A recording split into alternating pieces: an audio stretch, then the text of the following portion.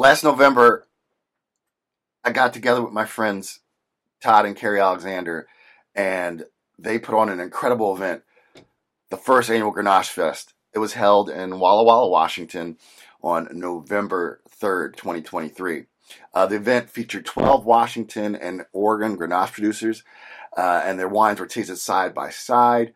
It was moderated by yours truly, and Patrick Kaminsky of Wine and Spirits and sommelier Chauncey Arkfeld joined the panel, and they helped offer their thoughts on the wine while I just did the stupid things that I do. And then after the seminar, there was a concert and a grand tasting. We had Stephen Malcolmus of Payment, M. Ward, and Mark Pickerel. One of the best wine events I've ever been involved in, and it was such a success. We're doing it again this year. So save the date, November 8th, 2024.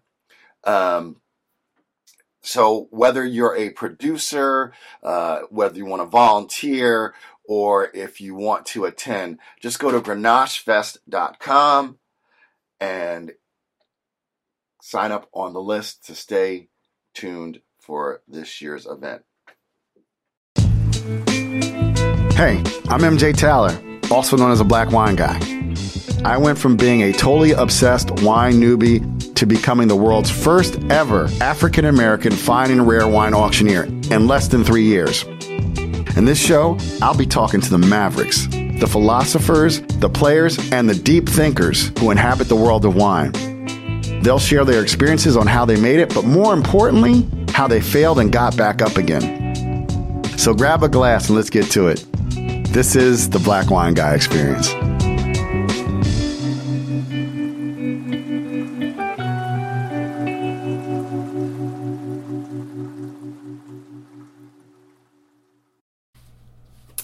Hey everybody, what's up? It's your boy MJ. Welcome to the Black Wine Guy Experience. My guest today is an assistant professor in the Department of French and Italian at Dartmouth College, Dr. Danielle Callegari.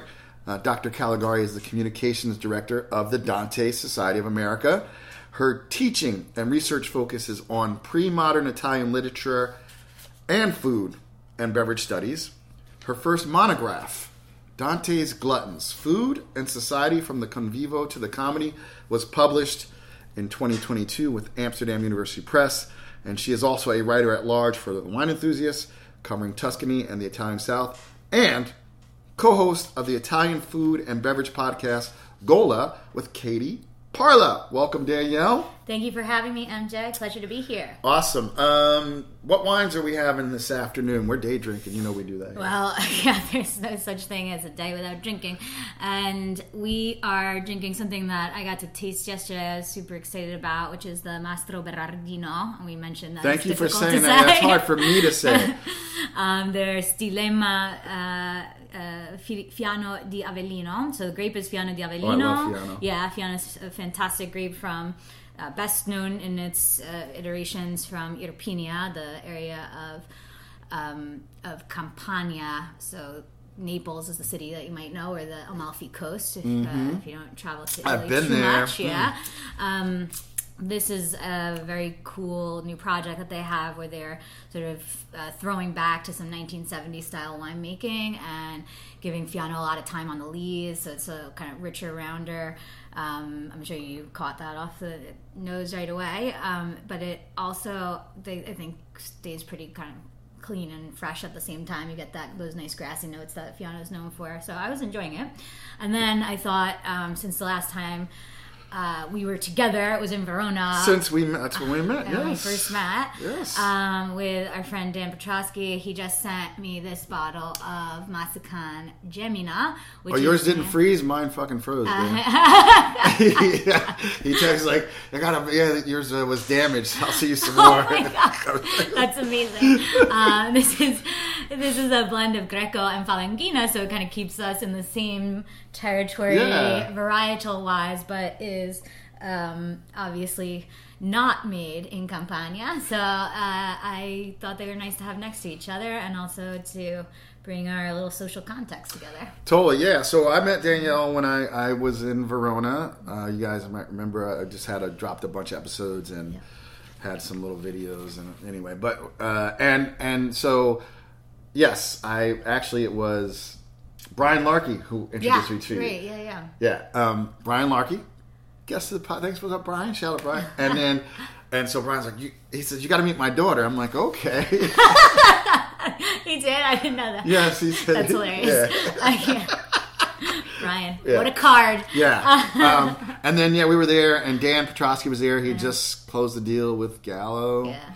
And Jeff Porter. So all podcasts. So, Brian, a lot of my cool guests have come. I love when people are like, oh, you got to sit down with this person, that person. Yeah.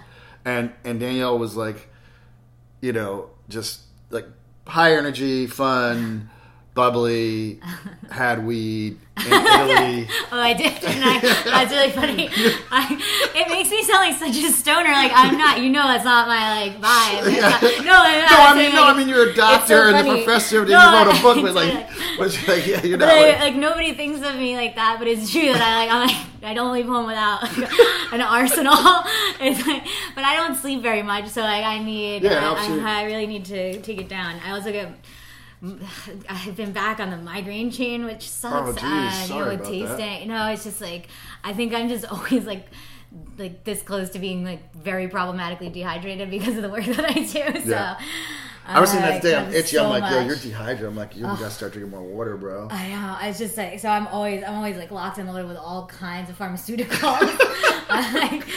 Whatever it takes, man. Oh, cool. Wine, yeah. It's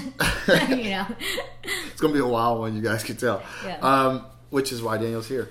So when we were warming up, we were talking about lots of things, but we're like, you're like, I know about wine. We're gonna talk about wine. So, but I like to start at the beginning. Where are you from?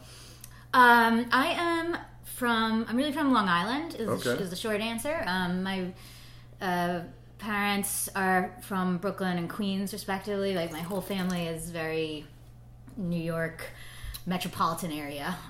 When my parents got divorced, my dad moved to the Upper East Side, so then I was... Was your dad George Jefferson? Yeah, moving on up, baby. Wow.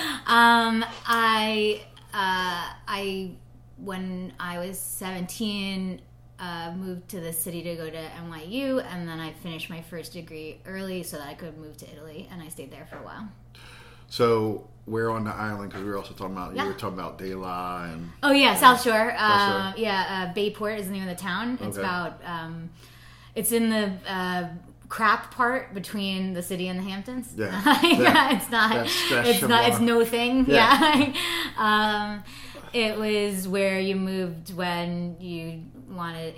when I was born in 1985, it wasn't cool to live in New York City and go to public school then. No. I was at the Koch era. Yeah. It was the time when everyone was like, you gotta get the hell out of here. Subways were all fucked up. Yeah. So everybody in my family basically moved out of Bensonhurst and Forest Hills towards farther east on the island. By the time I was born, most people were kind of in the middle part somewhere.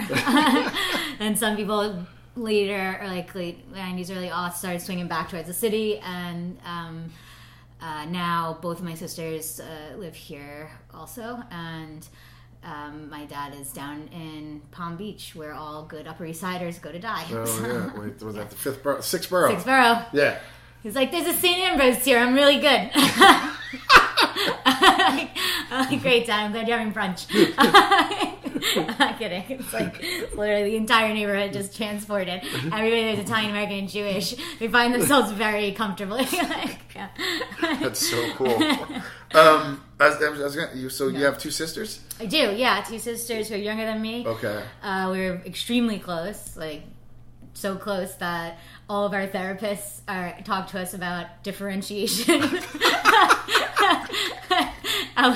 And then we get out of therapy in college and they go, this bitch tried to say we were too close. Entangled. I'm not in mess with you. What? If somebody wrongs one of us, the first thing the other one will say is, I'm checking the weather, because we're going to make sure that it's not going to be a deep freeze tonight when we have to bury the body. Yo, that's so funny. You guys are very Italian. That's that scene in The Town. He's like, I need your help with something. My sister and I run that all the time. whose car are we gonna take? Can I talk about it again? I can't tell you how many times we do that. Like, it's great. Yeah. That's awesome.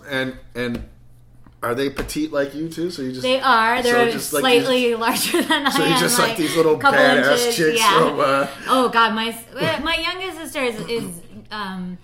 is a very, very sweet temperament. Yeah. But if you set her off, she will comfort you with a tack hammer so fast you won't even hear the door. Like, I'm not kidding. And my in-between sister is just mean. Like, she's just like a known quantity. Like, she runs restaurants. She is an incredibly, incredibly competent manager of people and hospitality. But she's just not, don't take no shit from no one kind of person. Yeah. Wow. So you went to NYU. I did.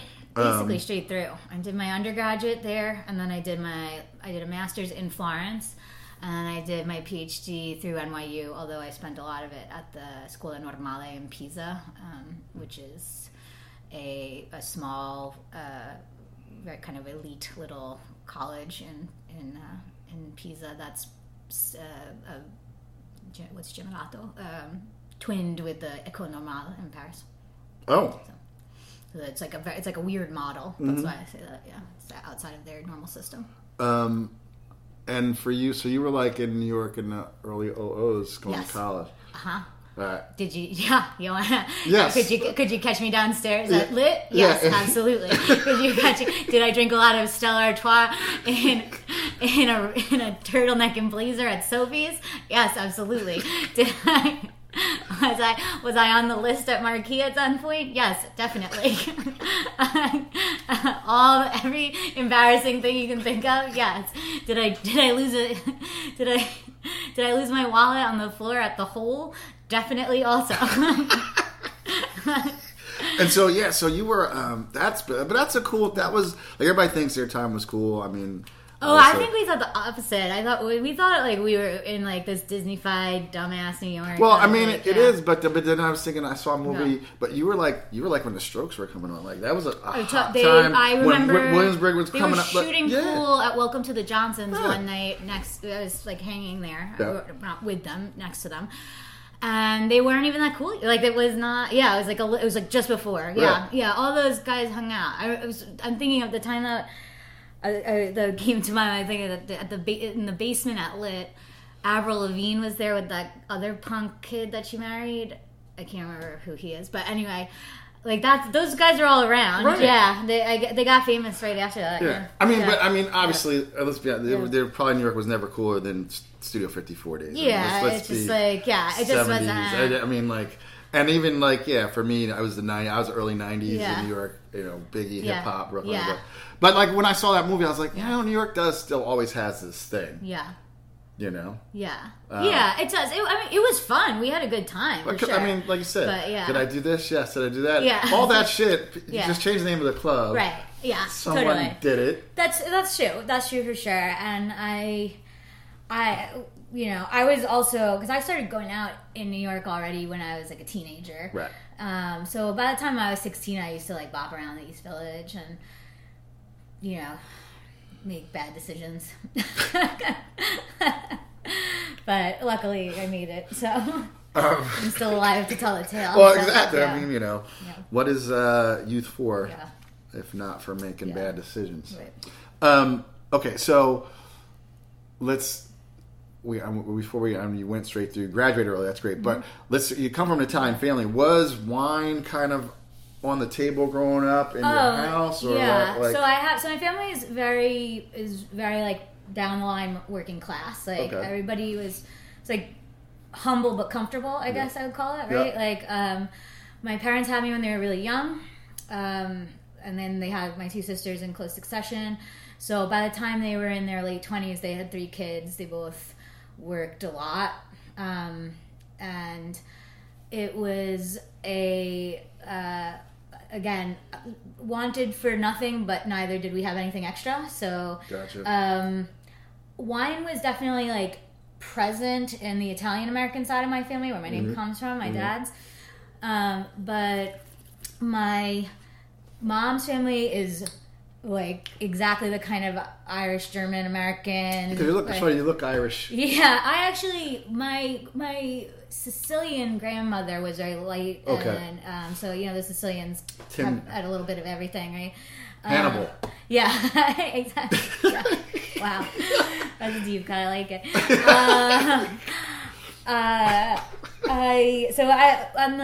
On that side it's a little mixed, but yeah, my mom's super. My mom can't even go out in the sun, like, is very, very pale.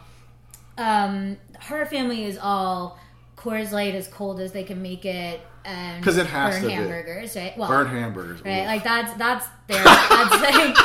their scene, right? Which is cool. Listen, I can get down with a 30 rack and some chips, like no problem. No, it's fine. Really yeah. good.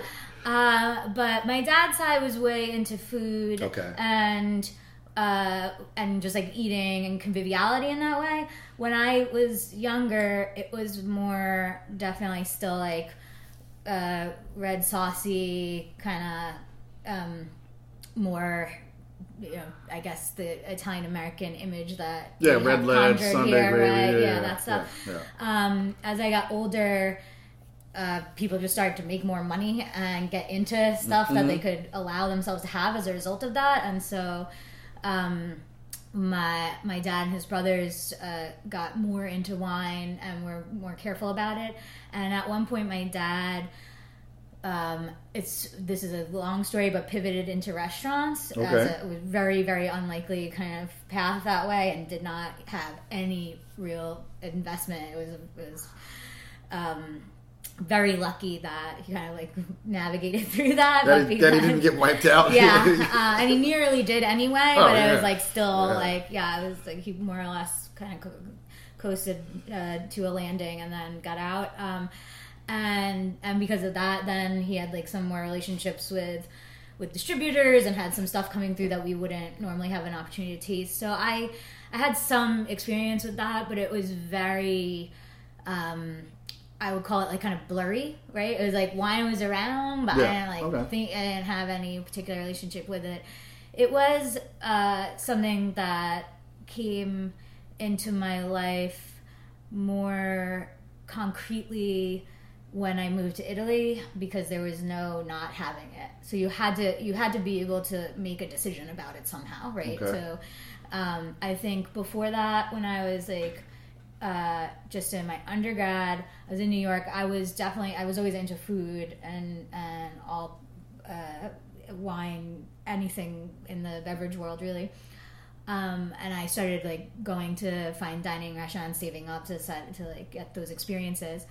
But in Italy, you had to be able to say what you wanted, and you had to have wine at your house if you're gonna have friends over. So then I as the academic side of me started to get into it, and that's when I started to like lay some groundwork for real. So you said you graduated early from NYU. Mm-hmm. What did you major in? I ended up finishing in Italian, although I had done almost my entire undergraduate in Spanish literature. Okay. So I studied Spanish first and thoroughly, and then I went to Florence for a semester abroad. Okay. After a professor said to me, you're good at languages, you should throw another one in there, because these are like skills you can take away with you. Yeah. And so I went to Florence, both for the fun of it, but also because I could get like all the credit that I needed real fast there. And so I did that, and I came back, and I was like, adios, senors. I was like, Italy is great. I went over to the Italian department. I was like, how do I do this all the time? And they're like, well, great news. We have like no majors, because Italian is a pretty like niche subject to study at that level. Mm-hmm. So we will happily do backflips to make this work for you. And then they helped me to get into graduate work after that also.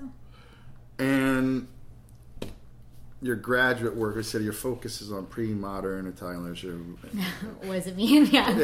What does that mean? Yeah. So broad strokes, historiographically, people tend to study either the ancient world, the medieval world, the Renaissance world, which is also called early modern, and the modern and contemporary world. I did medieval, and in European studies, that counts from anything from like 600 after zero to about 1400. If you're in Italy, it's Dante. Like, he's the whole game. So I was planning on doing stuff around the Renaissance because of food and beverage. It's a moment of like great, like, the Columbian exchange, development of terroir, of laws around wine, banqueting, celebration, the courts, which is where that stuff has the space to develop. The first like professional famous chefs come up at that time, like all of that. So that's where I got. I moved to Florence, and it happened that a man who became my mentor and the person I defended my dissertation with, John Fricero, was in residence doing a research year for himself at the time. He's probably the most famous scholar of Dante in America in maybe ever, but definitely in his generation. And he was hanging out in Florence, living in my neighborhood, and we were introduced. And he loved to drink martinis and smoke cigarettes in the piazza, and so did I. And we just used to hang out, and that's like, I mean, you asked me before, like, who I'd most like to have a bottle of wine with. I'm like actually gonna get emotional just talking about it right now. Hanging out and drinking with him and talking about literature and history, like, it was just the best thing that I could ever think of doing. It was like, I had lived my whole life thinking that I was a weirdo because that's what I wanted to do. And then I met this person who not only loved all these things in the same way, but had become famous in the way that I wanted to be, and had like lived his life in the way that I wanted to be. And he validated all of that, and also told me that I was smart. And it was like, it completely activated me. Like, everything that I had inside me was like able to come out, and I spent all the rest of my life doing that, studying Dante and all the things that came as a result. Yeah.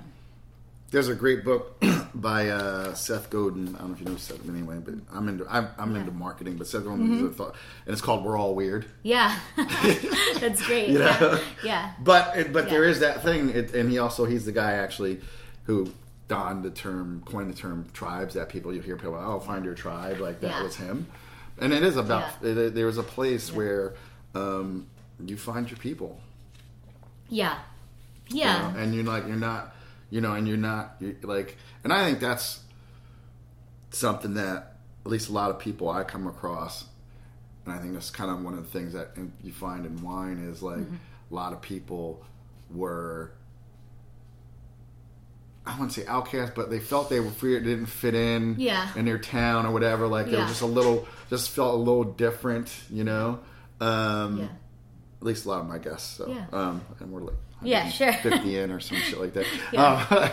But I love that story. And so I'm gonna school us because I joke Dante. I think I'm sure I read the Inferno in 11th grade and didn't really pay attention to the levels of hell. But being in Verona, right? And then I went up to, where's that? No, come on, Trento.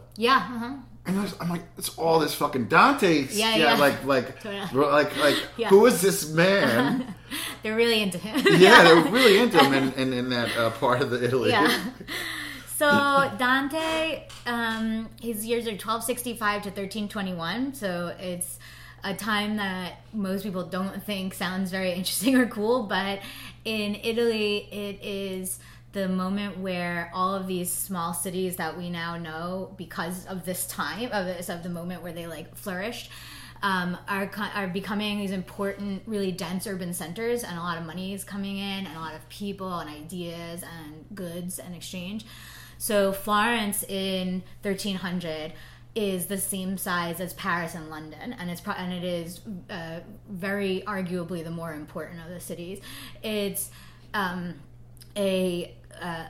thriving center where people are just experimenting with stuff, and there's wealth and the growth of a middle class, and there's like a lot of different kind of intellectual activity. And Dante is born there in that time, and he is in this like kind of rising class status family, and starts studying everything, and eventually decides that he's going to put aside all his other stuff and just write a masterpiece. And he's going to write it in Italian, which is unusual at the time because most people are writing in Latin if there's something as serious. Wow. So he says, no, I'm going to do, it's basically like writing in street slang now. And he is going to say that he went on a journey through the afterlife, and he's going to ask all the questions and give all the answers. And so the Divine Comedy is a story of him waking up, as the first lines go, in the middle of our life's journey, and he's confused and alone. And it's a midlife crisis. It's everybody. Right? I was like, wow. Yeah. Right. He writes it, and he stages it in 1300. He's 35. Right. So he is like, I don't know where I'm supposed to go from here. I've accomplished all these things that I was supposed to do up until this point. And I know that I have this potential, but I don't know how to use it. And I know that I'm supposed to make more of myself and be, and so he writes, he writes that story. The pilgrim is the character of himself in the story, goes through hell, up the mountain of purgatory, and then into the heavens. And he, in character, either encounters experiences things that allow him to understand the mysteries of life, or he actively asks the questions. He meets people and says, like, why does this happen, and why, and there's the most penetrating line for me is a moment in Paradiso, heaven, the third of the parts of the Divine Comedy, which nobody reads. Everybody reads Hell in high school, or at least a piece of it sometime, or plays the video game at least, right? But there are other parts nobody reads.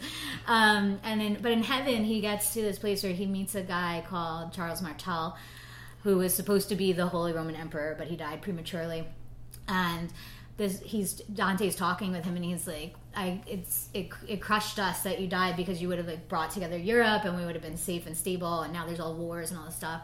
And this guy goes, he's like, why do you even participate? Like, basically he says, doesn't it just make sense to basically become kind of a hermit and just like wait until death, and then you'll go to heaven and you'll be fine? And Dante actually flips it on him, and he says, because the reason that all of this has value is because I'm a citizen. Right? So participating in human community is what gives life and the afterlife value. And so to me, like, I read that, and I was like, that's it, right? That's it. Shit. I love it. And so this is great. And so you're you're studying in Florence, meet your mentor. How long was that? So you were there just for a year at that point? So actually, once I finished, I did a semester abroad, and then I came back. I wrapped up my studies here, left immediately to move to Florence, and then I lived there for a while. I did from 2007 to 2009, lived there full time, moved back for a semester to start my PhD at NYU. And so I just spent the fall in New York, and then I moved back to Italy and stayed there for a couple more years while I did my PhD research.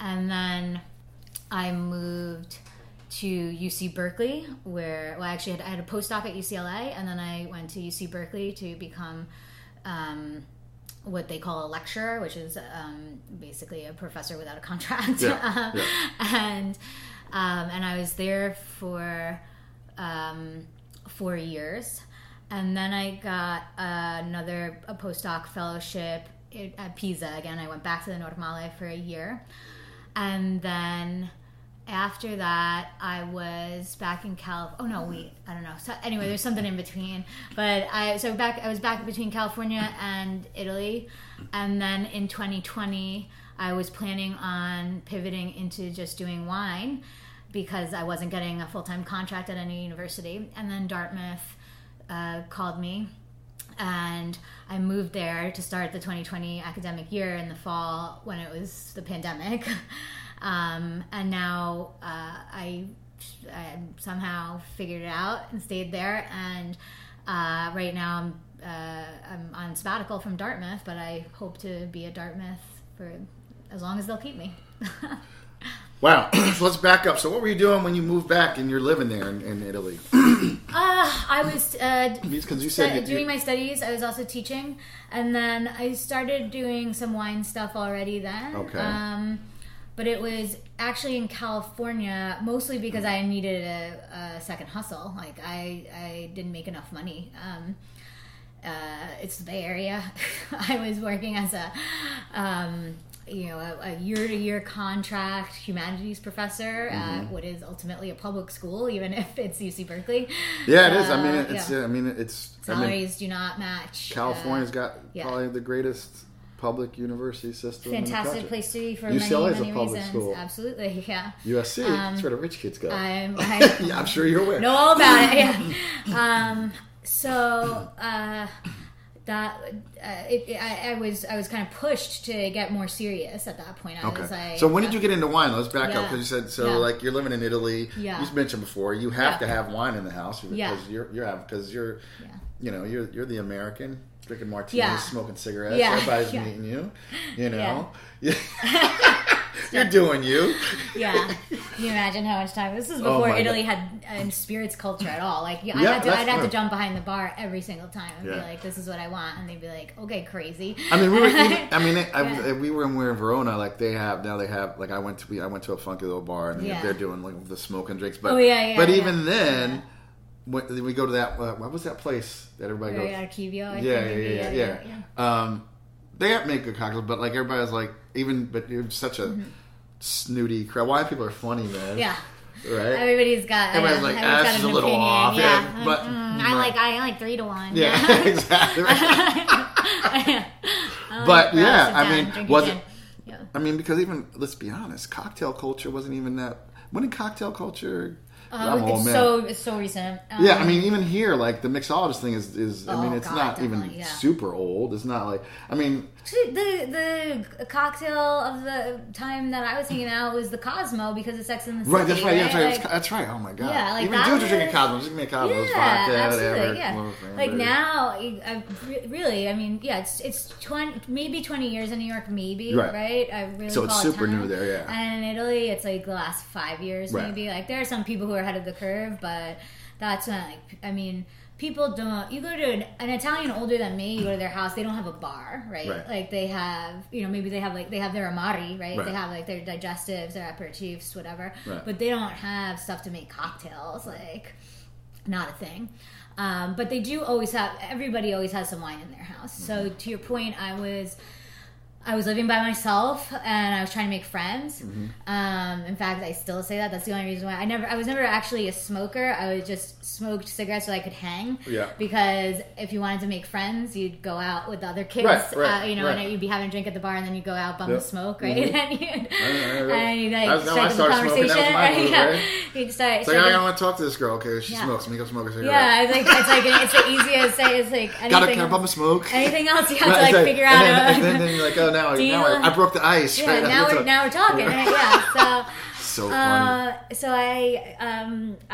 the wine was that, right? And it's still right. It's social lubrication. But absolutely. I was like, you got to invite somebody over. You got to offer them some wine, and so I had to go places in Aspen, and so you'd go to and in Italy.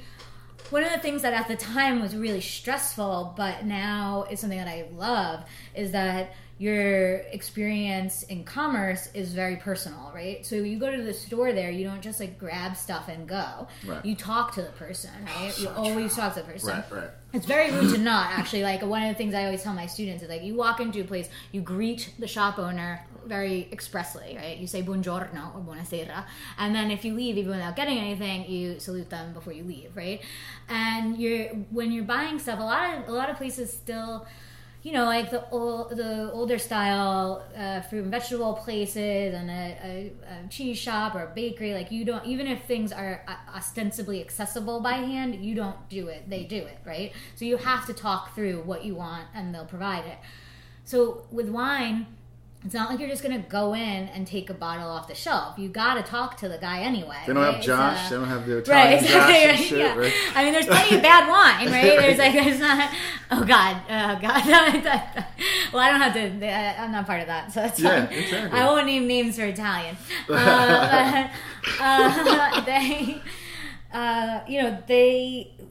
They would have to get it for you anyway. So then you'd ask. So you'd say, "This is what I'm doing," and you always give context, right? You say, "I'm having 4 people over. I'm making this pasta. We're gonna hang," and and they would say, "Okay, well, this is how much wine you should get, and these are the kinds of wines that are good for that."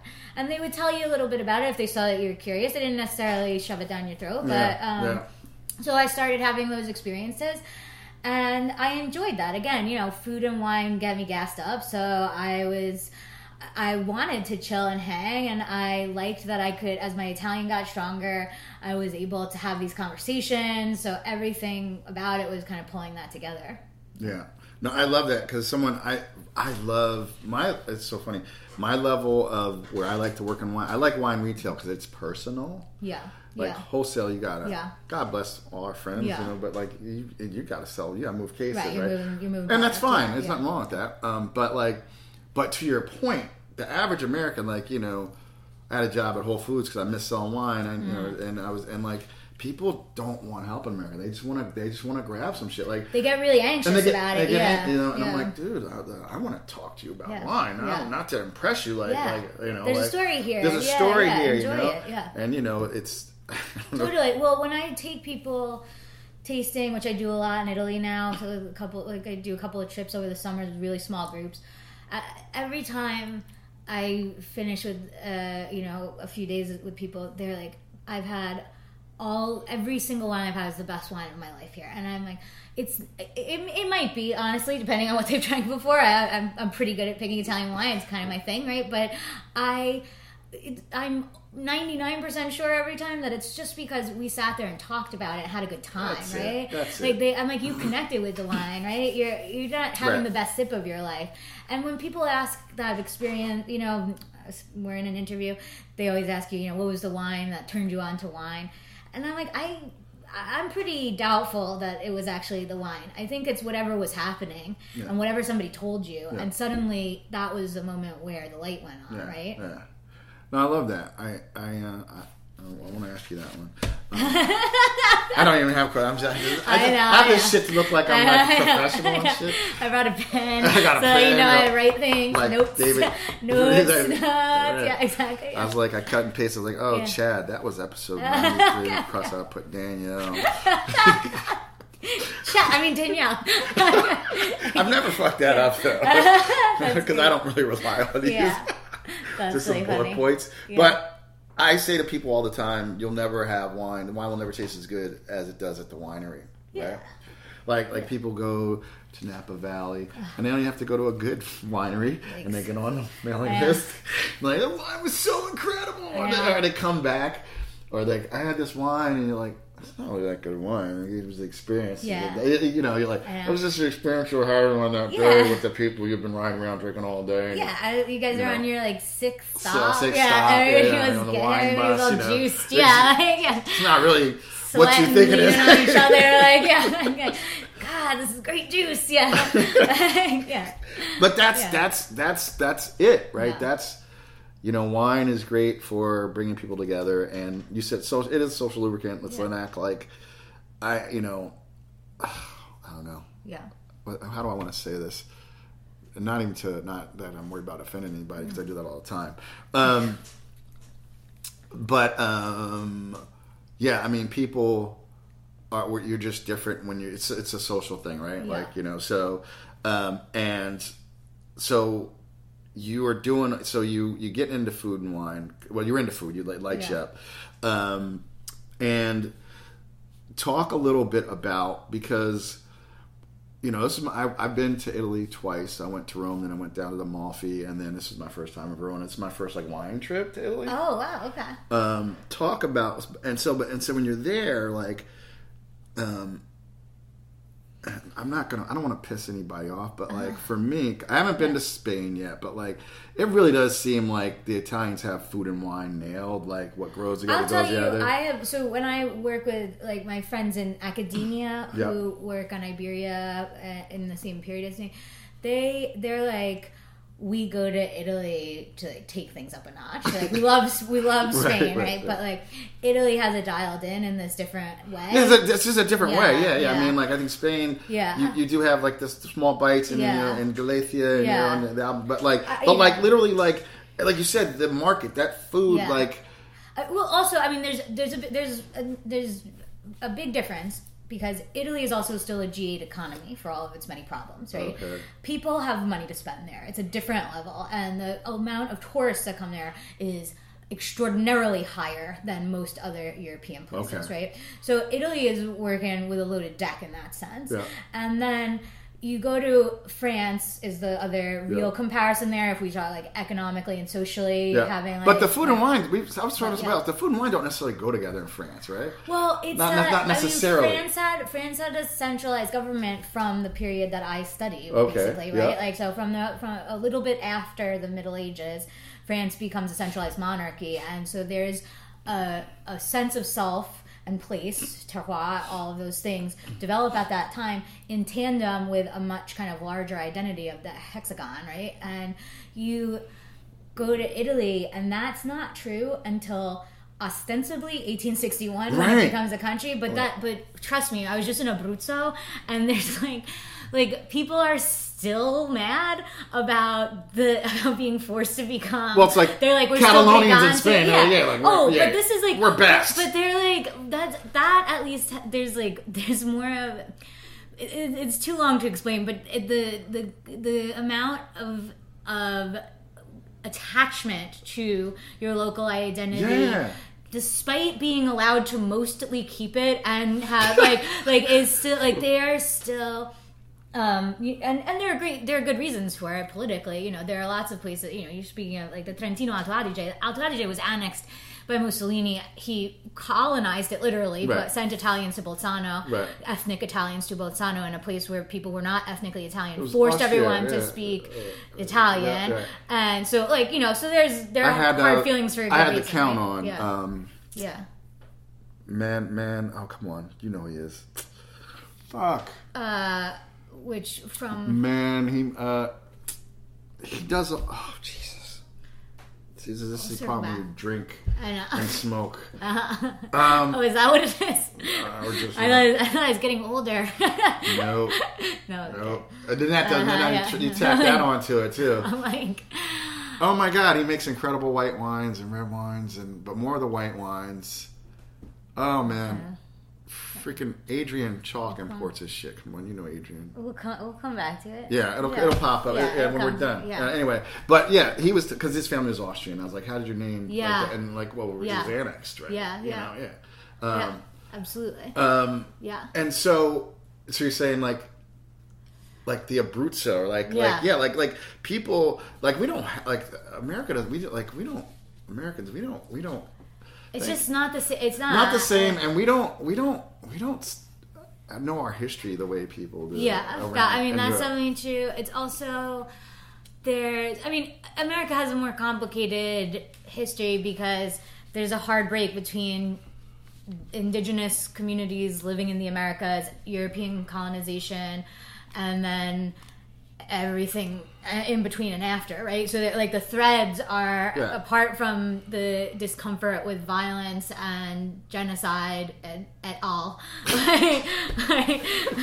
It's great to use a good catch-all Latin term for bloodshed and mutual animosity, right? But there's but it makes it harder to kind of make it a neat package. And that's actually what I'm talking about with France, right? Because like France was like, this is French cuisine, this is French wine. Right. Now that's not at the local level, that's not the case, right? Obviously you go to Normandy, you go to Marseille, you go to everybody has stuff that they do that isn't the same. But there's a French, there's a polished level, right? I mean on one level. Yeah. So when it comes to I totally agree and see it. Like the number one luxury brand in wine is Champagne. It's a region, right? Exactly. They nailed it. Right, Exactly. and then you have Burgundy, and you have Bordeaux, right. But like there's so much more to French wine. Whereas Italy, you don't even know where to start. What do you got? 8 million fucking grape varieties, and they're all weird shit. And that's like people are like, oh, it's so cool that they like maintain their indigenous and autochthonous varietals, and like I'm like, for a lot of places you go, it didn't even occur to them to get rid of those, right? Like there wasn't even that moment. There are some places where they pulled them out and then came back to them. There's some places but there are a lot of places where they're like, this is the wine we make. Why the fuck would we change that? Like I really dig that. Yeah, and it's just like.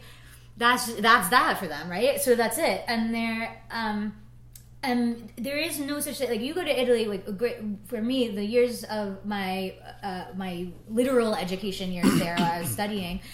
I was under one of the first things that slaps you across the face is that there is no way of understanding anything about Italy besides spending a lot of time there and traveling there because it's a big, very diverse place, and our attempt to distill it into one thing is not going to work. Like it's just that is immediately a failure. Chianti. Yeah. Meatball parmigiana. Yeah. Chicken parmigiana. Right. Spaghetti meatballs. Like lasagna. All of it. So, chicken parmesan, a thing that does not exist at all, period, in Italy, right? Spaghetti and meatballs is actually a thing that exists in Abruzzo, coincidentally, is a place where you can find spaghetti and meatballs, but the meatballs are like this big. That's great for podcasting, right? Yeah. Using your hand inside to make a gesture. Allegedly, these are going to go up on YouTube, exactly. But I don't have time. So you have so they're tiny is the point. There's lasagna. The way we have it here doesn't exist there, although it's similar. There are similar big casserole, right? Yeah, right. So like all those things, there's the in between. There's like the American, there's the Italian American, there's the regional Italian, and then there's all kinds of other stuff that you've never heard of because it never went anywhere except right there, right? So, excuse me.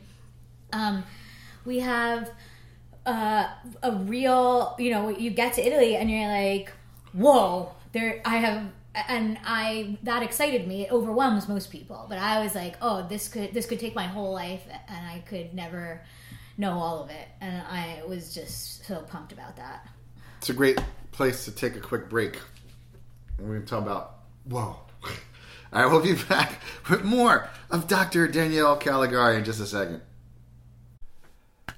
Hey, I don't know if I told you this, guys, earlier, but last year, Grenache Fest sold out within 72 hours, right? So if you want to be there in 2024 on November 8th, make sure that you go over to grenachefest.com and sign up for the email list so you will be the first to know when tickets go on sale.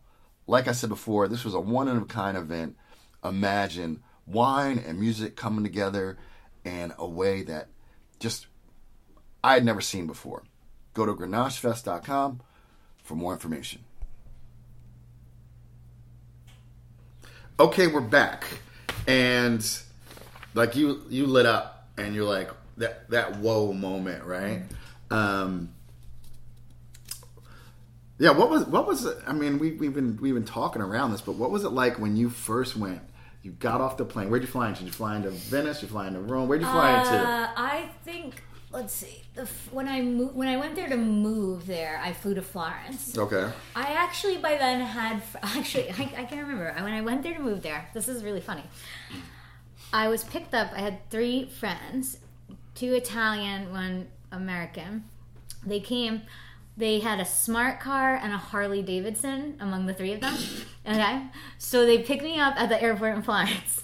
They put my suitcase into the smart car in the back. I had exactly enough room for like 1 large suitcase, and then I rode on the back of my friend's Harley. It's really funny because I hadn't thought of that in a long time. I don't think I've ever told that story, but that's how I got, and they tossed me off. Yeah. And it's a really short ride from Peretola to the center. It's like, I think it's like 10 kilometers. You can walk, actually. Like, it's a long walk, but you could even walk. 10 kilometers, that's 6.2. That's a long walk. It's a long walk, but you can But you can walk it. So that's like to the center. Yeah. So, okay. So anyway, so I got there. But now, when I went to move there, I had spent time there already a little bit. I had spent like several months altogether. So I kind of knew it, but I also I don't think I appreciated, like, it was January, and it was a time where right before Florence really became an all-year tourist destination. A couple of years later, there was no, like, off-season. But for a long time, it was a place where people visited in huge numbers between April and October. Right. But you didn't find anybody outside the holiday, maybe around Christmas time. But you didn't find anybody hanging around who wasn't living there in January and February. It's cold. It's kind of gloomy. Like, it's still beautiful, but it's small. It's a small city. So it was lonely more than anything else. Like, I didn't have the internet. I didn't have eventually I got my apartment got hardwired, but I didn't have the internet. I didn't have TV really. I had like the television was there, but I didn't pay for cable, obviously. So it had like 3 channels, and one was like scrambly in German. So eventually I think I moved into another place, and there's MTV Italia was on, so I would turn that on in the morning. You couldn't really spend time on the phone yet because it was really expensive still, right? Oh, yeah. So you still... There was no unlimited plan. Cell phones were freaking expensive. Yeah, calls were a lot of money. Yeah. And so what like a I would racket. still... Yeah, really. I know, it was nuts. Like, especially because like 1 minute later, everybody was like, wait, what? Yeah. I know. But so I didn't really have any friends yet. I didn't have... Okay. I had a couple of friends, but they had lives there, so it's like I was sort of peripheral. And then I had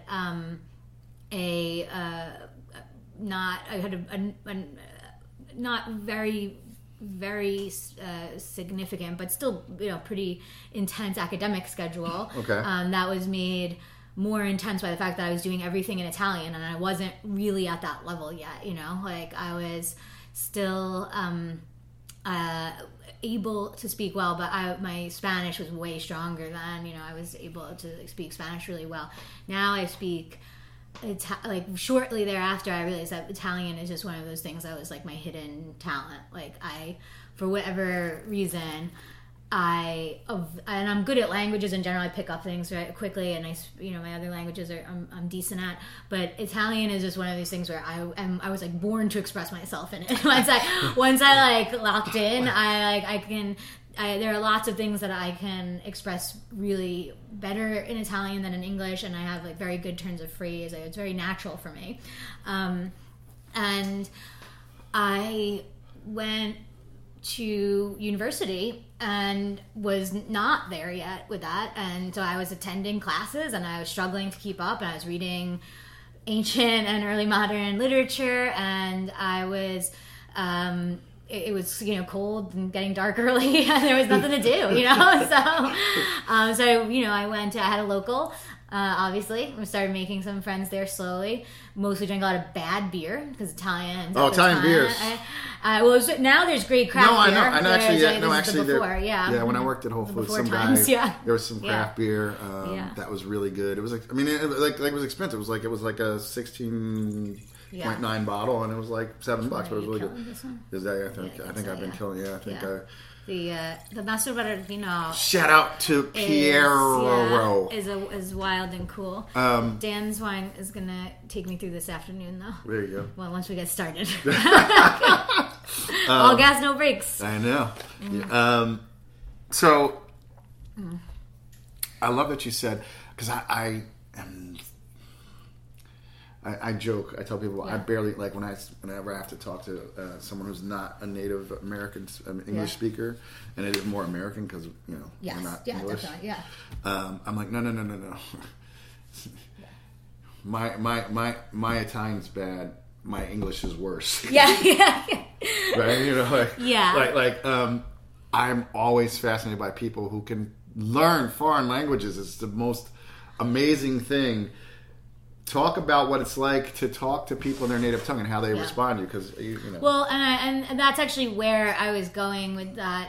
So you picked up the thread perfectly, because that was hard, but that trial by fire led me to a place where because my Italian was really strong in this academic sphere where things were like more rigorous and the register is higher and people and more is on the line, like people are really judgy about it, right? The Italian university is an old school place, right? Yeah, it's because it's not a business like it is here, right? Like it's literally it's all learning about separating the wheat from the chaff. Really, totally. I was thinking that. Oh on the God! way here. Oh, you know the way you do exams there. So at the end of a course, there's no work traditionally. Now things have changed a little bit, but traditionally. You take a class. You go to your classes all through the semester. At the end, there's exams. There are a few days of exams. You sign up for a time. You go to class that day. You go up to the front of the classroom and you are interrogated by a professor, and usually they're like. So this is like a PhD, depending on your dissertation, but this is for like every single exam. All your exams are oral, and they're in front of all of your classmates. And with multiple professors. So now when I went, for things, a regular class, sometimes the professor would do it in their office. So it would just be the other students who were taking their exam that day, not necessarily that many people. It could be a little bit slightly lower stakes, but it's coming from an American model where you write your test and put it into a secret envelope and no one will ever blue book with a number on it. No, they were oh, you're dumb, everyone's gonna know. There's not gonna be any question. When you fail, everyone's gonna be no, I was there. That kid did not deserve to get stunk it up. You embarrassed yourself and your family. I've been watching. I love that. I've been watching Marvelous Miss Maisel now. It's over. And her dad's a professor at Columbia, but it's in the 50s, and literally he's a professor. He's like he taught mathematics. He's like all you deserve to be here except for you six. He would point out to kids so your PhD also even in America, that's that model prevails. Yeah. So John, who was my mentor, we had a very, very caring friendship, but for work, he would read my stuff and go, what's this? You didn't read this closely, and this is wrong. He would just say wrong, no. You can't say that shit now. Yeah, okay. Then he'd say, I remember when I took as a great compliment. Your style, in terms of my writing, is mostly good. I was like, guys, I'm mostly okay at this. Yeah, my life's pursuit. Yeah. So in that context, I learned Italian, and it was, they just beat it into me, right? Yep. And so then I was able to take that to other places. So then I go and talk to people about wine, and I'm like, I was nervous about the wine part because I didn't know about the wine yet, right? Yep. But my Italian was good, and they are used to people who know about wine but can't communicate with them, right? Yep. And we know, and this is my it's really good. and this is right. It's so funny because this is not only my job now, but this is the thing that people are hunting me down for. I just I've been people interviewing me in the Italian newspaper and stuff, and they're so excited. And I'm like, there are people who know a lot more about wine than me, but they can't talk to them about it, so it doesn't matter, right? Exactly. Yeah, no. As a podcast, it's a flip. When people recommend, I'm like, how good is their English? Because I don't speak another language. Right. So people, I would love to interview lots of people, but they have to have a certain because with me, I'm so American. Yeah. There's nuance to my jokes and everything, so. Yeah. So the wine. Yeah. Started really in Berkeley because you were not tenure track and you need a side hustle. So then I was then I had this great positive experience of being in Italy, getting to know it, feel more comfortable, shedding that American discomfort with wine. And then I knew Italy. So that was also, that's a challenge, you're learning, right? You're trying to learn about wine and you're like, where the fuck is this? Yeah. Holy shit, right? There's so much all the time. And I was like, no, Italy I know inside and out. So when a wine's introduced to me and you tell me where it's from, I know everything. I can picture the weather. I can picture being there. I have to tell my friends, okay, where is that? And they're okay, this is this far from the boot, right? Right, exactly. And there's so we're talking about Irpinia. Irpinia isn't useful to people in America because you try to tell them where it's close to and you say Amalfi Coast, and those could not be less close to each other in terms of what the territory is like, right? So it's like the Irpinia is mountainous, it's cold, they get hailstorms all the time. It's like it's a complicated place for weather. It makes great wine as a result, but it's they have hail in the south of Italy. Exactly. Fucks your it's head, not right? It's not sunshine, right? I mean, there are plenty of hot days, obviously, but you whatever. gotta go grapes, yeah. Right, but I'm just saying, like, it's not your beach vacation place, right? So anyway, so I go to California. I'm scraping by barely with my academic work, and I'm hustling for that because I really want to make a career in academia. I cared a lot. I do care. I remain. Now I'm calmer because I have the job, right? But that always helps. But I really wanted that recognition in addition to the stability of it, and I was like, all right, I got to make a buck here though. So I'm in California, wine's everywhere. I know about Italian wine. People want somebody who knows about Italian wine. I start working with some other friends, a friend of mine, Carmen Gomez, who we do some Italian wine travel together. Still now, we have a little business for that. Is also PhD literature, Italian literature. Yeah. Same deal. She's into it. We start doing some events. I start collaborating with other people. I just started sniffing out people who are working with Italian varietals in California. Okay. Pointing to Dan's bottle right now, right? And I got in touch with a handful of people close to the Bay Area, and I was like, listen, I know Italian stuff. You're making Italian wine in California. Let's do things. And so I started running little events, and they were all about, just because that's what I knew, they were about culture and history. Because I was like, I can tell you about the wine and I can read the specs to you, but I was like, the thing that I can give that other people don't have is the background, right? The context. And that's what gets me excited anyway. So I would be pouring wine and just talking about everything else besides the wine mostly, right? And then people ask you stuff and I tell them how it was made and everything, sure, right? Whatever, or why this style is useful or Americans, like 90% of their questions are like, how do I open the bottle and how do I hold the glass? Like, we're so uncomfortable with wine still. So I'd be like, hey guys, chill. I'm going to tell you a story and like drink some wine, get it in your mouth. I don't care how it gets there, like, and I was like, take the bottle, go ahead. We got plenty, right? There's more where that came from always. So, and so I did, that was really successful at just like in an anecdotal way. Like, I'm not even talking about monetizing it or doing or what it led to career wise for me. It was just like I would do this stuff and everyone would leave and be like, "That was so much fun," and I was like, "Yeah, let's have fun." Like, right. So that laid that groundwork for me to bring that kind of experience to everything that I do with wine thereafter also.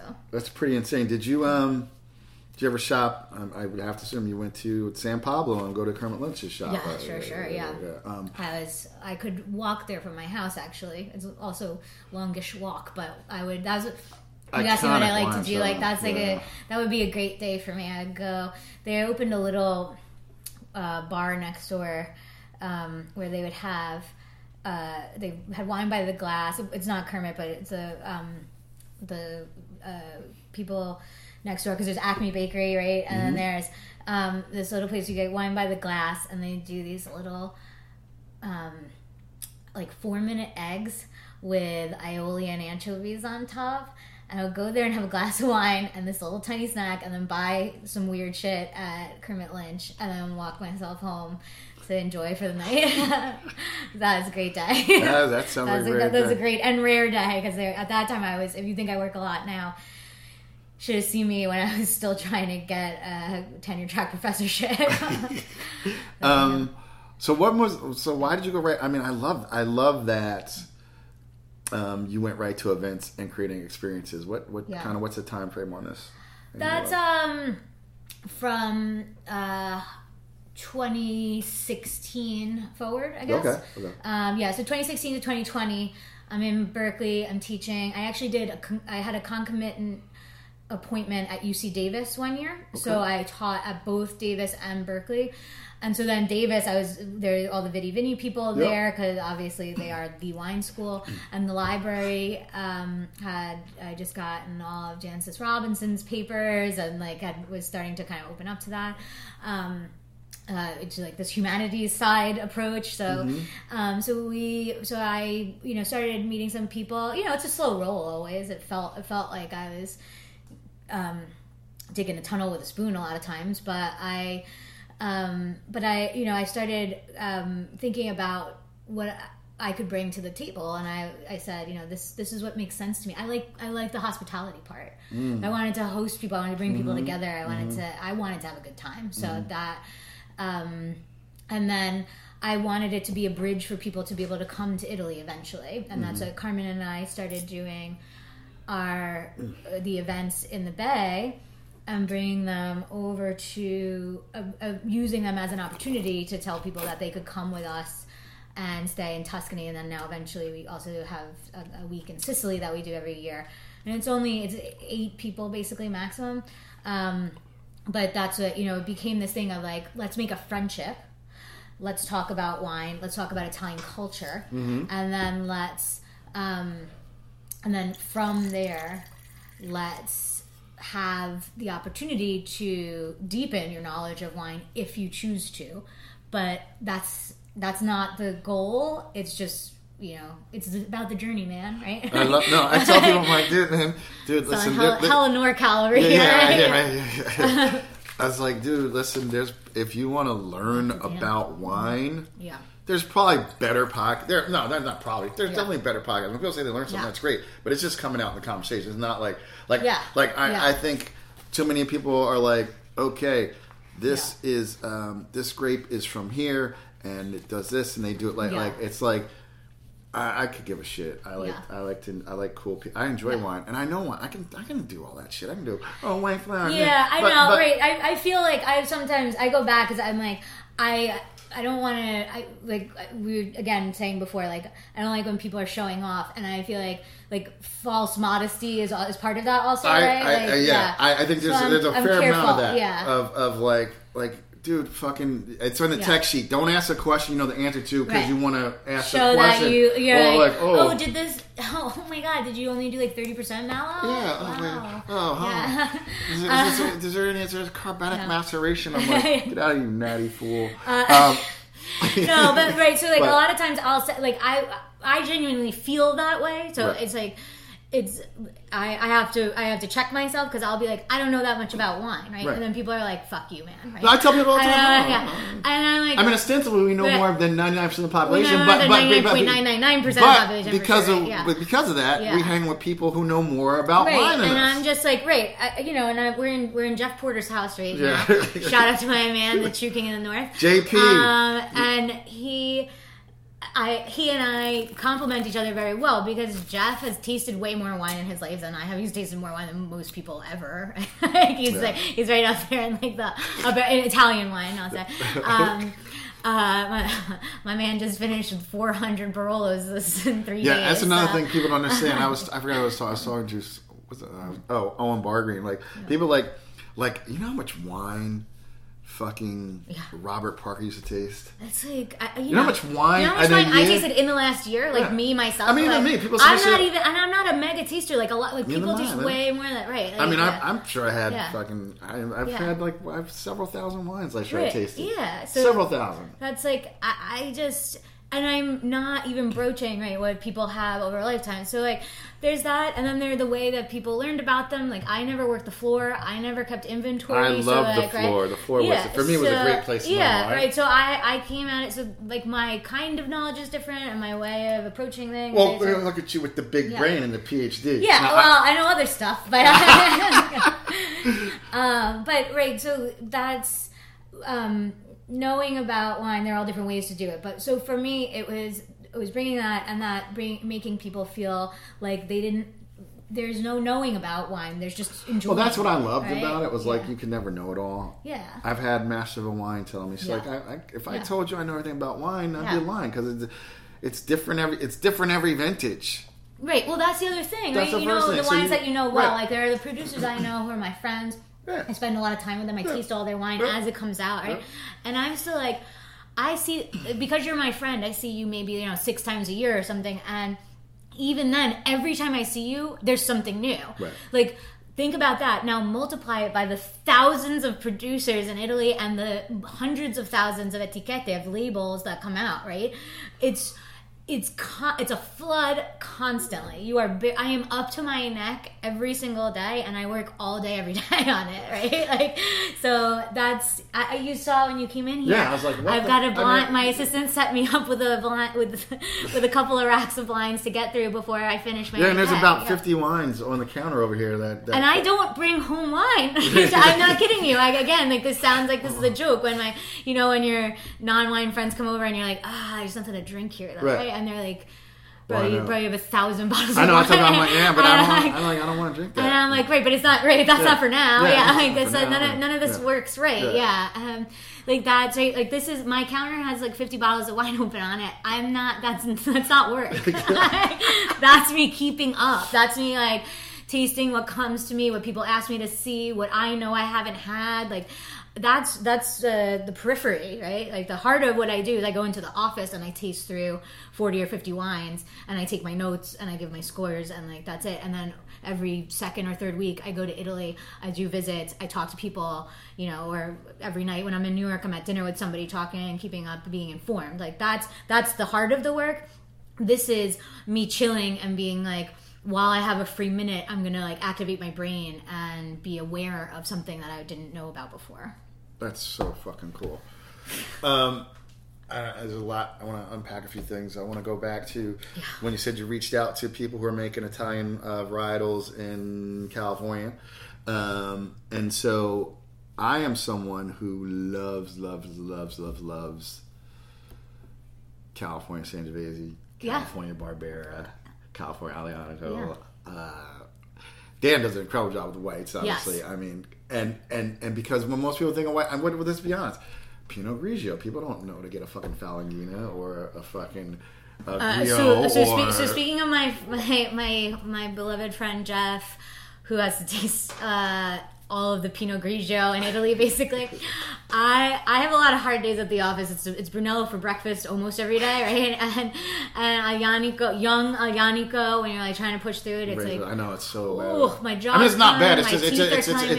it's like a 20-year wine. I was saying it's like that fake ED commercial they did with The Rock on SNL. Yeah. Where he's like, there are some side effects. My teeth are loose, my bones are cold, my heart gets very, very hot. I can read minds. Like, I'll go through a day with wines like that, and I come out and I am shook. I'm dehydrated and tired, and, like, I can't think clearly. I want a bottom shelf vodka soda and then bedtime, She's a bottom shelf. Yeah. Not even Smirnoff, just house. No, I'm like, what do you guys got? Taka. Lower.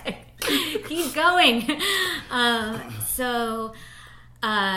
There's that process is a very...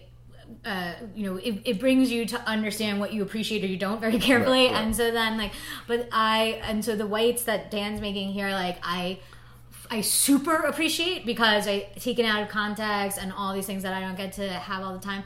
But I think that all the Italian varietals that are happening in California, it's a natural affinity. And there are so many people who are doing such interesting things with them.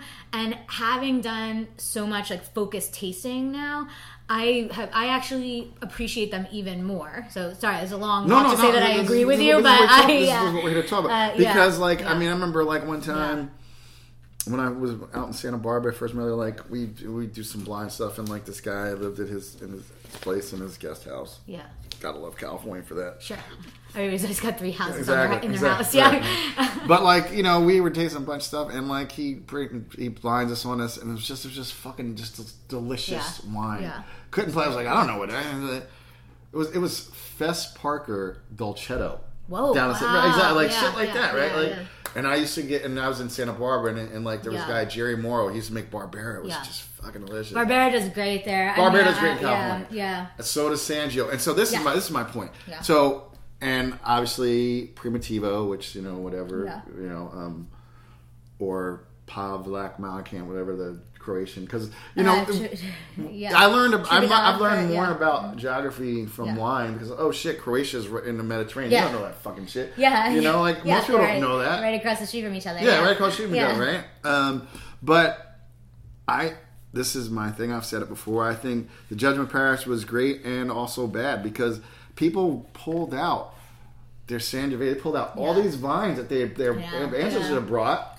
Yeah. Because it was commercially viable, right? Like, So, I'm your Sangiovese. I am obsessed with what it can do in contexts that aren't right. Me too. Me too. I'm like, this has got right fruit, but it's still got the dirtiness. Where sometimes it can be, and I've Audrey Frick, Audrey. Yeah, Audrey said she's like she's like the challenge, not the problem. The challenge. I'm gonna stop using the word.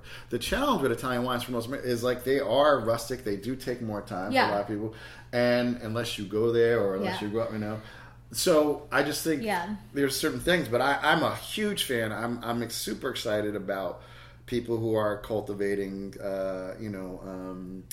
Italian varietals because it's a Mediterranean climate in California. Yeah.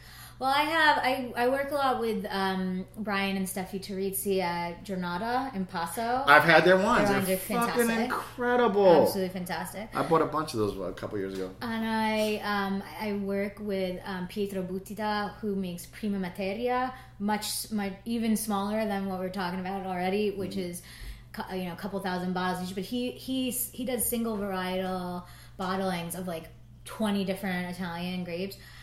He makes great wine, but it's also just like it's a beautiful project because you get to have that experience, right? You see the panorama, you find out it's gone. He has 8 different Sanjo clones that he watches separate. It's great. I mean, Steffi's wines are amazing. No, I can't complain about anybody really. It's only glowing reviews. I agree. I think to come back to your other point, since now we're actually talking about wine a little bit, I should say Italian wine. My advice to everyone is sit on it as long as humanly possible. Yeah.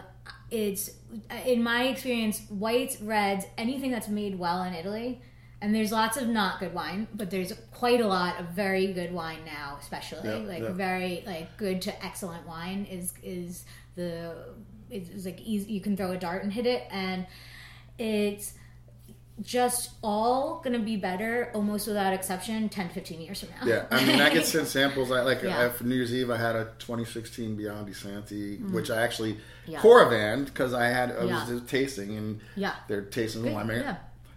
Man, I whatever, and I drank it over 3 days, and I was like, this fucking sucks. Man. I get there's some big bottles that come past me, obviously. Yeah. And I will take home. I had Gaia, who's the winemaker at Massetto now. Yep. She's younger than me. Okay, very cool. I got the Massetto and the Massettino. I left them open for 2 weeks. I drank a little bit every day. Fantastic. Yeah. Like the experience was great. Those are crazy wines. I did that with lots of my friends. I've been working a lot with the guys in Valdarno di Sopra, which is a small dock outside of Florence to the southeast by Arezzo. That it's very historic. It was outlined in the 1716 Medici designations there, but has just never gotten attention for some reason. Even though there's a handful of people making big serious wine there for a while, but I did it with all of their wines also because I was trying to get serious about understanding that particular subzone. All of them, same thing. Opened them, drank them for the entire week. It was 7 true days before anything started. Then the nose was turning a little bit there. Right. But I was truly enjoying it all. So both things. The bottle before opening it could 10, 15 years. All of them I think are in amazing shape. And because nobody really has problems with bacteria anymore. You have a bad cork once in a while for sure. That's definitely still an issue. But on the whole, cantinas are clean, right? The process is streamlined. Everybody has the technology to make sure that everything that's going in is in good shape. So you're dealing with something that, like, it might not get better, but it won't get worse. Right. And it's a lot of times it's getting a lot better. Sangiovese, full stop. I am hard on the train to 20 years out, even for mid-tier bottlings. Honestly. Yeah, no, it just. I mean, I got some bottles Brian gave me, like.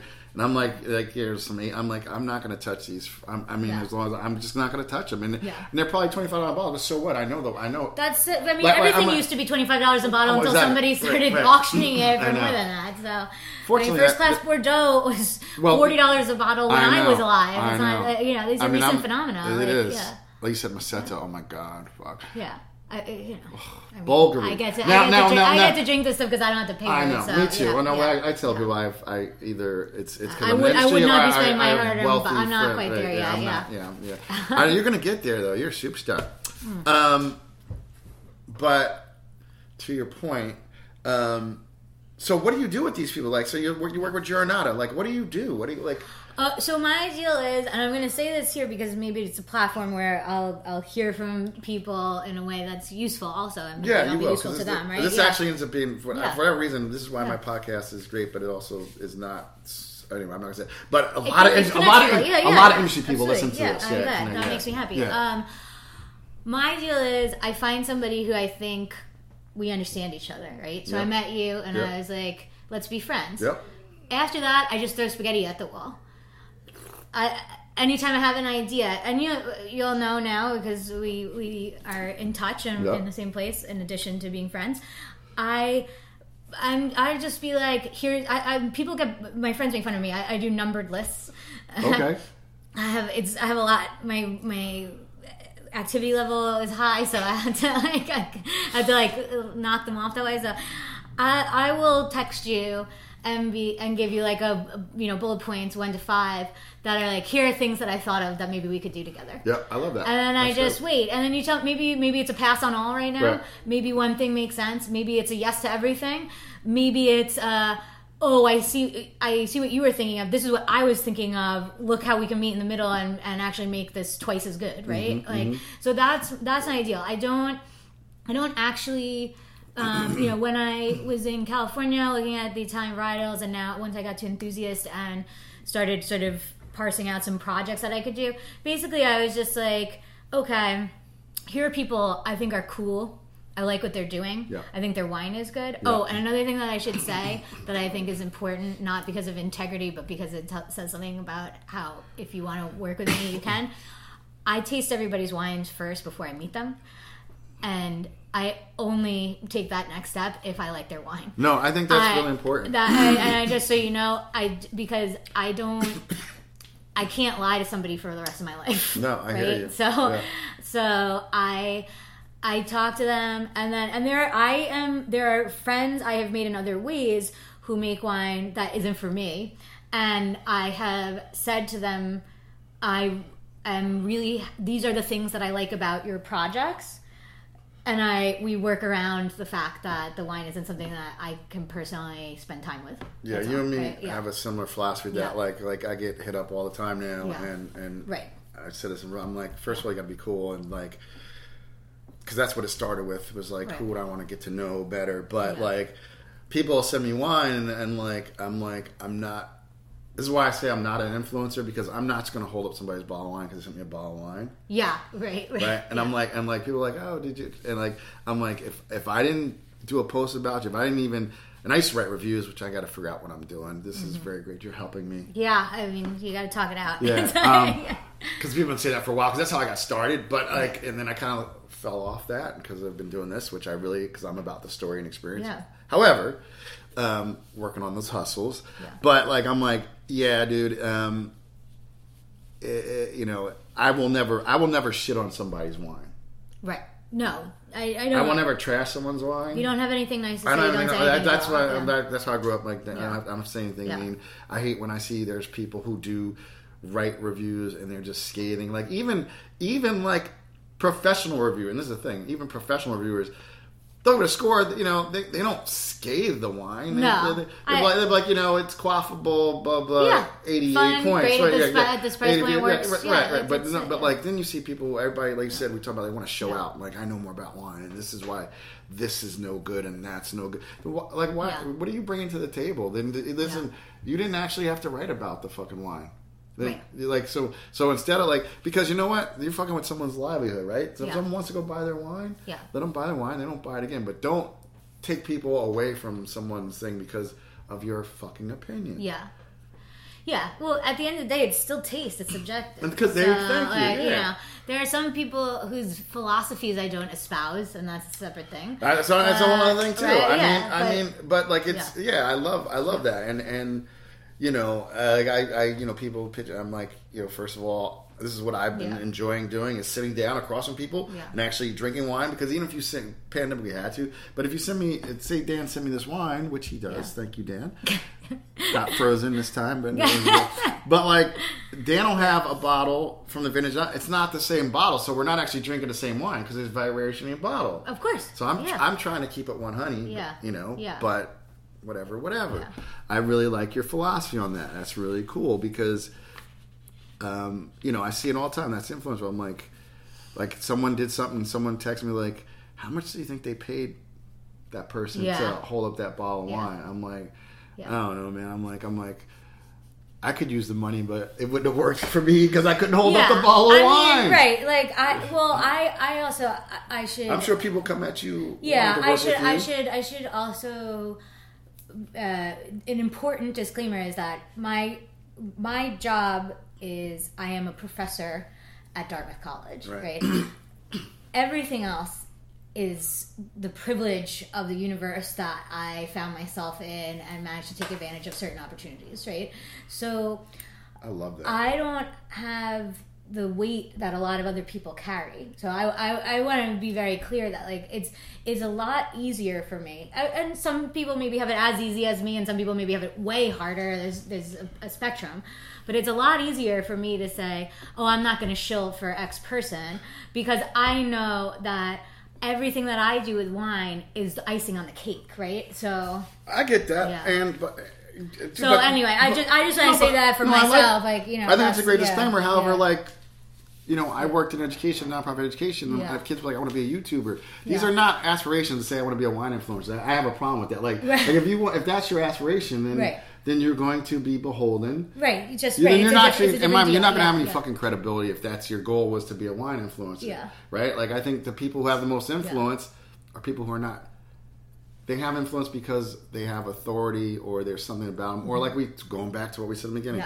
You find your tribe, you're speaking to people, you're in your lane, so to speak, even though I don't want to, you know, and you're comfortable and I love that. You're not experiencing financial pressure to do something that, you know. But then, this goes down the whole digression of celebrity wines, even. Like, someone like when people go, oh, so-and-so's got a wine. I'm like, why? Yeah. Like, you, like bro, you're a musician, you're a singer, right? Like, that's fine. But it sucks because this is just me going on. This is myself. Okay, you're taking money out of some fucking farmer's pocket because you're a superstar and you think this is a cool idea versus like someone who's actually. Now there are people who are committed to the craft who have made money out of it. We know this, but by when you just like buying bulk wine, this is MJ talking, not her. Buying bulk wine, slapping a label on it, and using your fame, you know, I don't like that. I don't like that. You know what I mean? Like, that's why I'm happy for my buddy here, Dan, right? Because there's a guy who's put in his work, he puts in his work, but like you could be on a show like Sex and the City and decide you want to do a New Zealand Sauvignon Blanc, and then next thing you know, it's like, I mean, like. Yeah, I think, you know, it's really funny because you used the word authority before, and in my academic work that's really important because for you come out of that world, right? Like it's something that's very striking to me because when I move out of that space, I see people who just like say stuff, right? And that sounds like I'm making a joke, but it's genuinely jarring because in the world of academia, like. everything that you do has to be so thoroughly anchored in pre-existing expertise and your own collection of knowledge, and then your further analysis of that you are so careful with the things that you say. It's the distance between that and then the people on the internet who are like, this is not how you do things, and I'm like, wait, what? I know, right? You can just say stuff. I'm like, oh my god, you can just say stuff.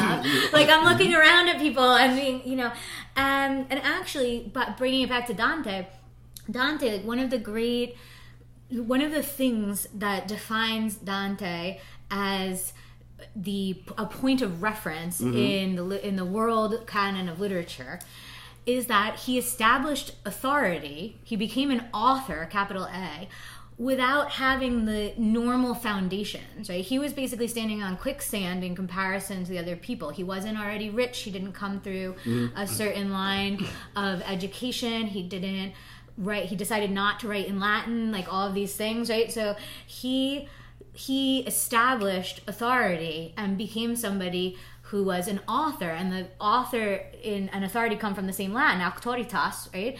And that means somebody who is worthy of your faith, right? And so that's like, for me, that's what I want to be, worthy of people's faith.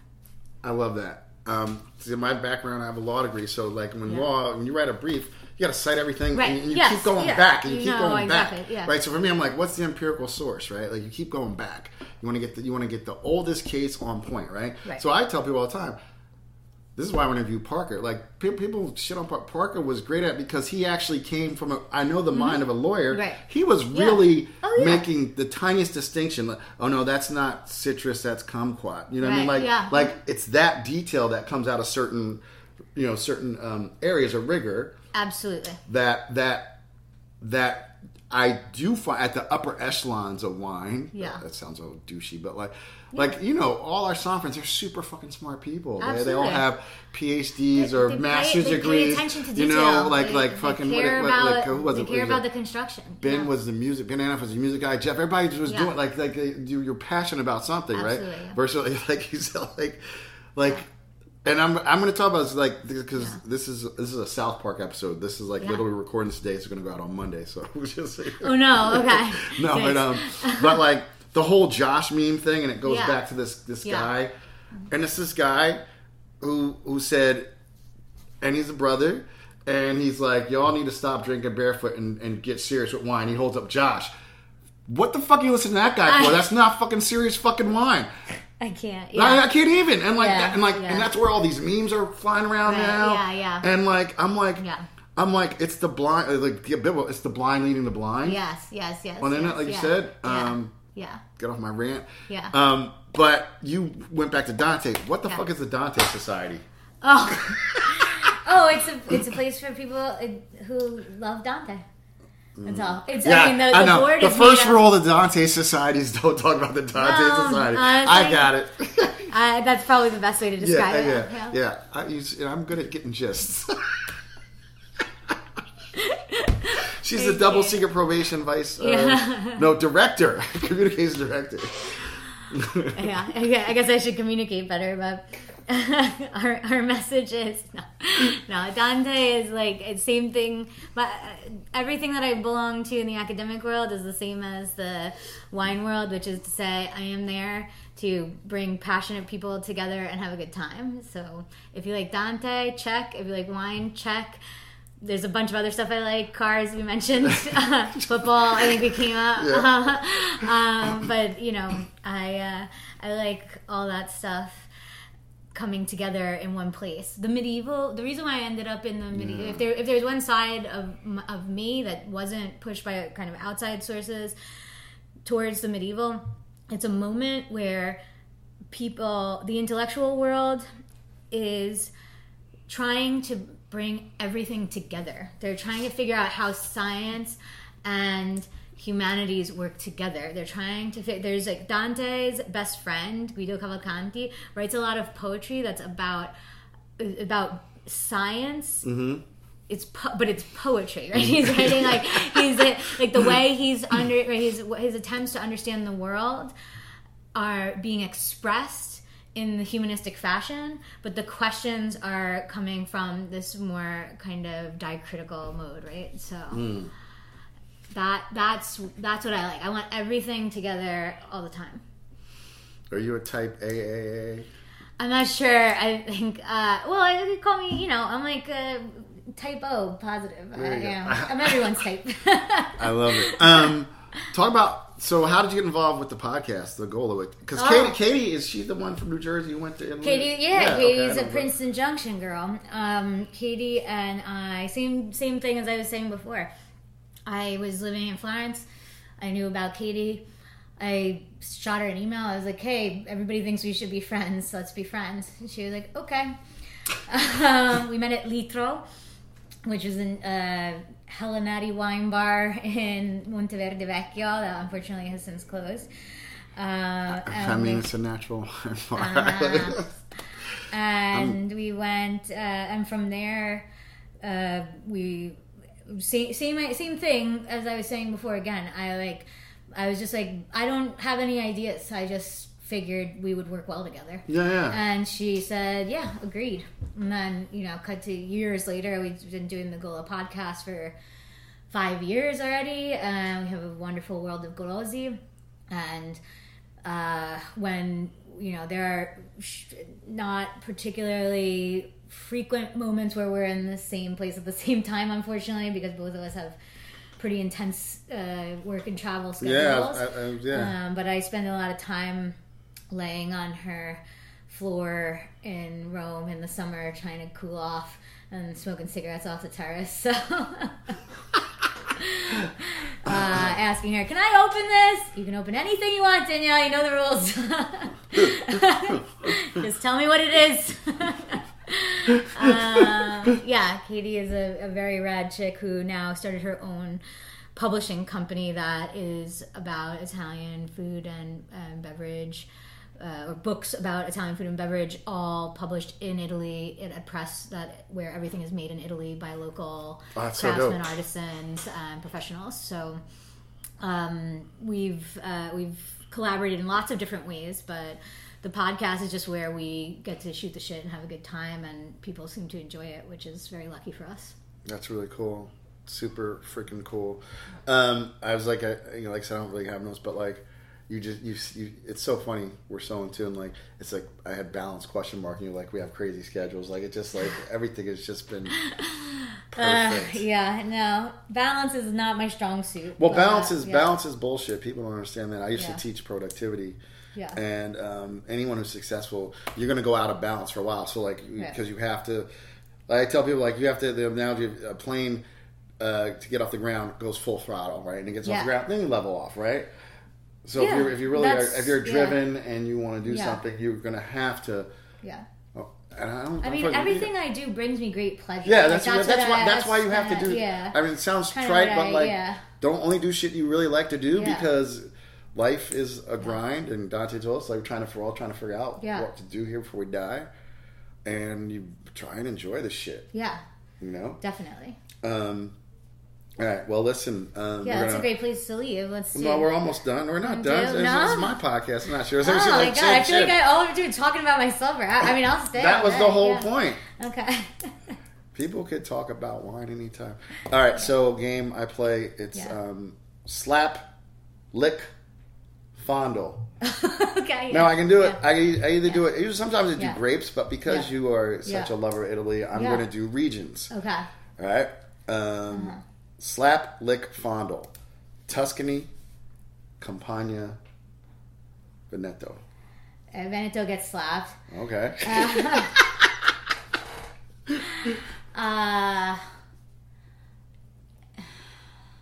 Tuscany gets licked, Campania gets fondled. I love it.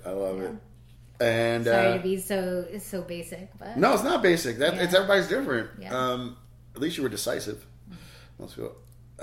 Unlike we were in the beginning with this silly questions, like what's your favorite color? Oh my god!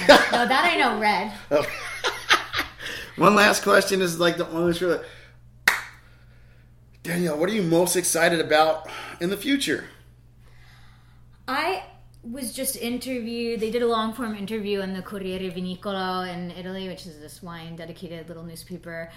And they were highlighting me because I said that the problem isn't that young people don't drink wine. It's that people don't know how to talk to young people about wine, or in fact, don't even talk to young people about wine.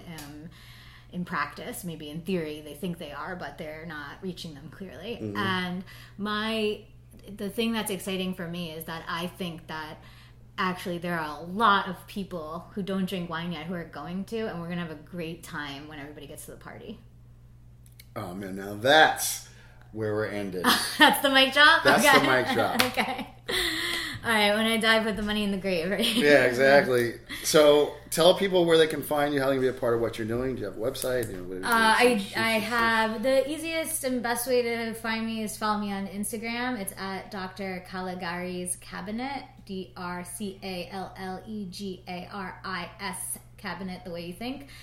And I do have a website, but if you Google my name, as I say, honestly, you don't even have to put my last name. If you put Danielle, Dante, and wine, I'm the only one.